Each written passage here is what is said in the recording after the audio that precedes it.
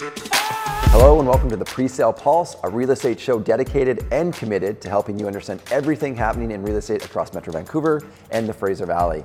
Now, I'm Ryan Lalonde, and I am joined today by the J-Lo of real estate, one of the most talked about people in the industry right now, MLS Canada's very own marketing expert, Susana Gonçalves. Without the multiple marriages, just to clarify. And some other stuff. I mean, otherwise we're pretty identical.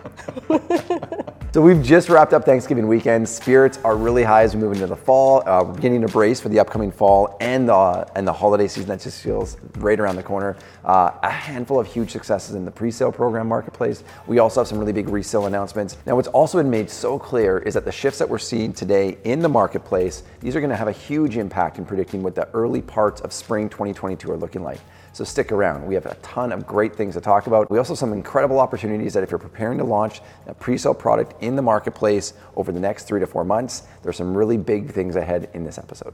If you're new to the channel, we're happy to have you and let you know that the Presale Pulse is all about recapping both the pre-sale and the resale marketplace over the past 30 days. We want to touch on everything that's trending in our industry, and we're going to ensure that all of our subscribers are feeling like they have their fingers on the pulse and becoming real estate intelligent. In today's episode, we're going to talk about some of the biggest headlines out there. Canada's job market surges back to pre-pandemic levels, new projects redefining the markets, and how our market is managing elevated sales even in this low inventory environment. I think where we have to first start, though, is that today we are filming out of Amacon's The Block Sales Gallery. It's an incredible space. We launched this program about 60 days ago. It's been a tremendous success to date. And if you haven't already had a chance to do so, make sure that you check out some of the links below. You're going to see a downtown spotlight hosted by myself and Cameron McNeil. You're also going to see in one of the links the Vancouver Real Estate Podcast and some of the great discussion that we had around the marketplace of next year and what downtown looks like both today and what we're predicting for the future. And if you're looking for market data or information on a specific marketplace or recommendations on product design,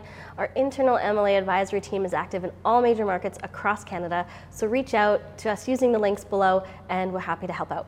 So let's jump into it. As always, we're going to start at 50,000 feet and we're going to see what's going on in the macro economy. Just over 12,000 jobs were added in British Columbia in September, dropping unemployment to 5.9%.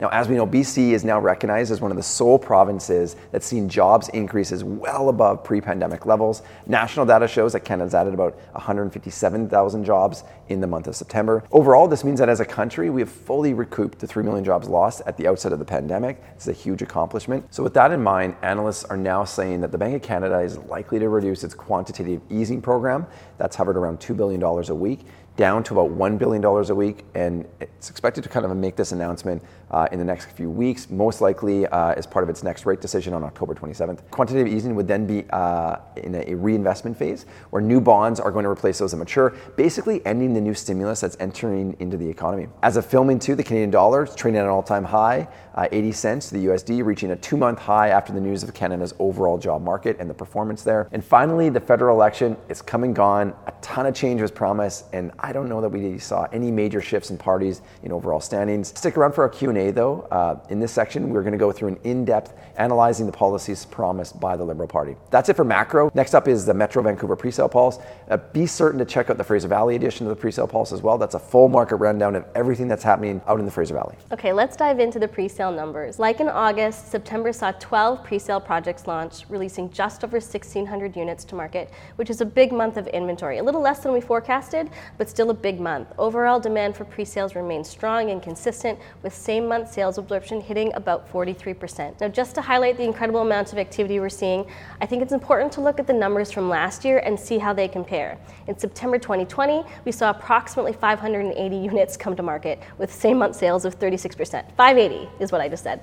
So we saw nearly 3 times more inventory launch and be absorbed this past month over September of 2020. So looking ahead at the month of October, we're expecting 16 projects to launch, adding just over 2,800 units into the market, of which over 80% of them are concrete. This would make October one of the most active months in terms of launch product this year, and for quite a while in the last few years. Several major projects have already come to market this month: Myriad, Slate, and the Towers North Building in Langley. We do expect more concrete coming in November as well, but we'll talk about that next month. So let's talk about a few of the special projects, and let's start by 1515 by Kingswood Properties and Boza Properties. This is their latest project.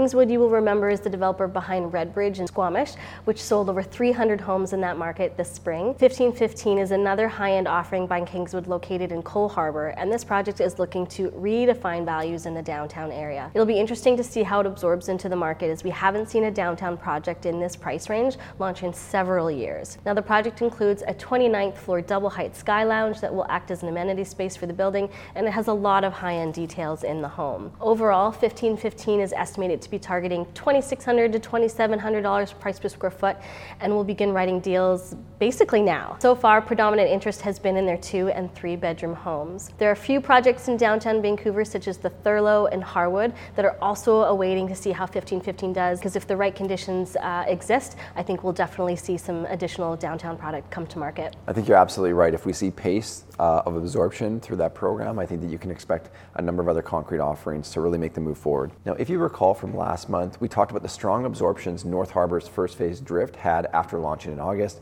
The project is blending an average of approximately $1,315 per square foot. It's now about 95% sold out as well, so a very big success. Holding on to that momentum, Concert is closing down its presentation center and now actively preparing for the launch of North Harbour's second phase, Air. Airs, including 2 towers, will be spec'd a little bit higher than Drift, and this is going to be reflected in the overall pricing. We're estimating a price per square foot of something around $1,500 per square foot, but we'll be paying very close attention to see how that increases. Yeah, almost $200 a square foot more than the first phase, which is why I told you to buy it. That's right, you did. You were very clear on that. Let's touch on Lena by Everbright Properties. This is next to Queen Elizabeth Park. Lena by Everbright Properties launched within the Canby corridor in early October. The project offers efficient floor plans and is targeting approximately $1,450 a square foot. Given the project's location and overall price point, we expect it to be fairly competitive within the corridor submarket. Now, since launching, the project has sold approximately 20 of its 80 units, obviously to about 25%. It's interesting seeing the difference in pricing of units facing the Canby Street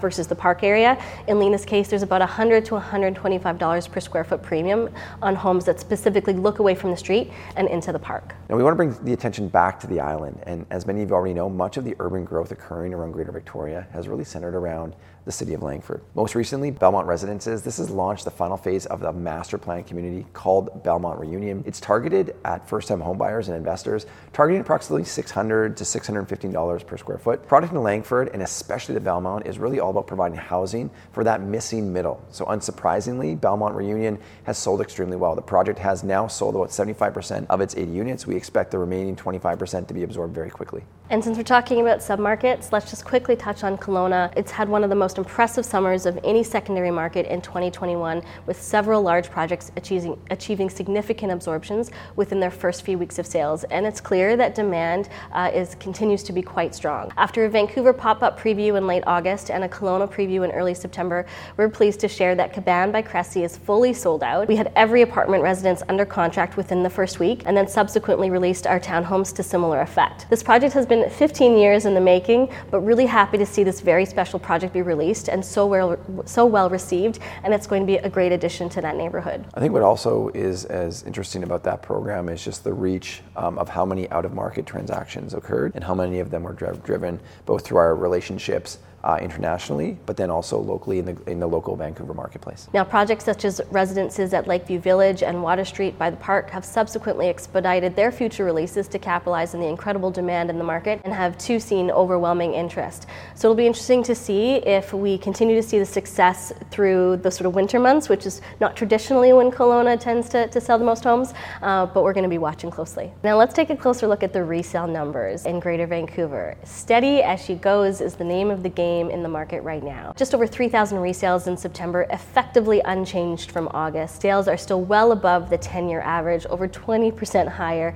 this past month. It should be noted that while sales are down just over 19% compared to September of last year, a lot of this decline is from the single detached homes in the townhome market. Both townhomes and single-family homes were especially active last year when there was a flight for space created by the onset of the pandemic. Condo sales remain elevated, increasing about 1% from 2020.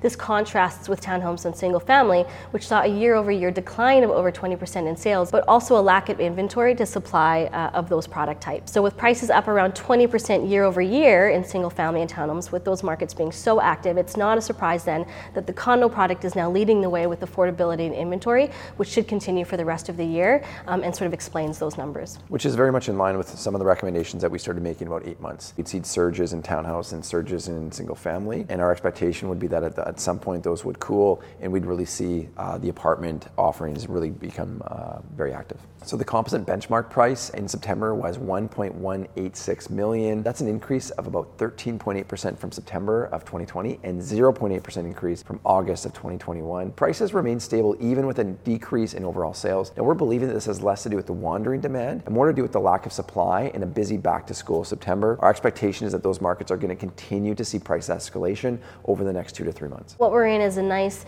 sustainable, stable market. And so the sales to listing ratio remains relatively unchanged from August. We're seeing an overall sales to listing ratio of 34%, and each product type essentially the same as last month. Overall, we remain in a strong seller's market, steady as she goes. So as mentioned in our last episode, we're excited to bring a brand new Q&A segment to the show. These are all the questions that are posed from our viewers over the past 30 days, and we're going to speak to a few of them today. So Suze, what's one of the questions submitted by our viewers that we're going to address today or start with? Yeah, so I've been given some questions.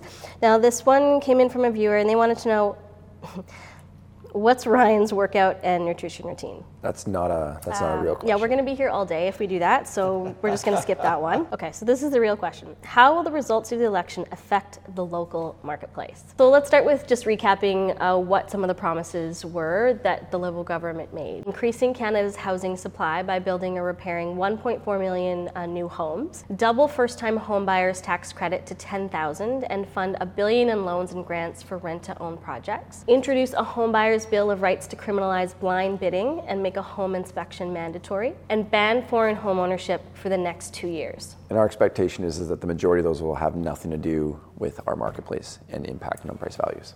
Yeah, I think the results of the federal election will have little effect. The vast majority of the demand we've seen in the past year has come from locals already living in BC. So the restriction on foreign ownership is likely to have little effect. We're supposed to see increased immigration, and so those waiting for their PR status may look to pre-sales as a viable option to buy at today's rate for the future. We'll also see the rental market tighten up probably as well. Similarly, even if the Liberal government expands policies to boost affordability further without an increase to supply, the initial boost in affordability will simply push prices up. The blind bidding system has also received a lot of attention, but the reality is that blind and open bidding tends to result in similar prices as seen in other product types. I think our government should know that because there's many examples of that in various international markets. But the belief that we hold is that ultimately what this is still going to come down to is supply. We have a supply problem, and it's just very interesting to me and to Susanna that we're not seeing any focus on how we're pulling those levers. The majority of them have focused around demand. But overall, we're just somewhat frustrated, I think, as a nation and probably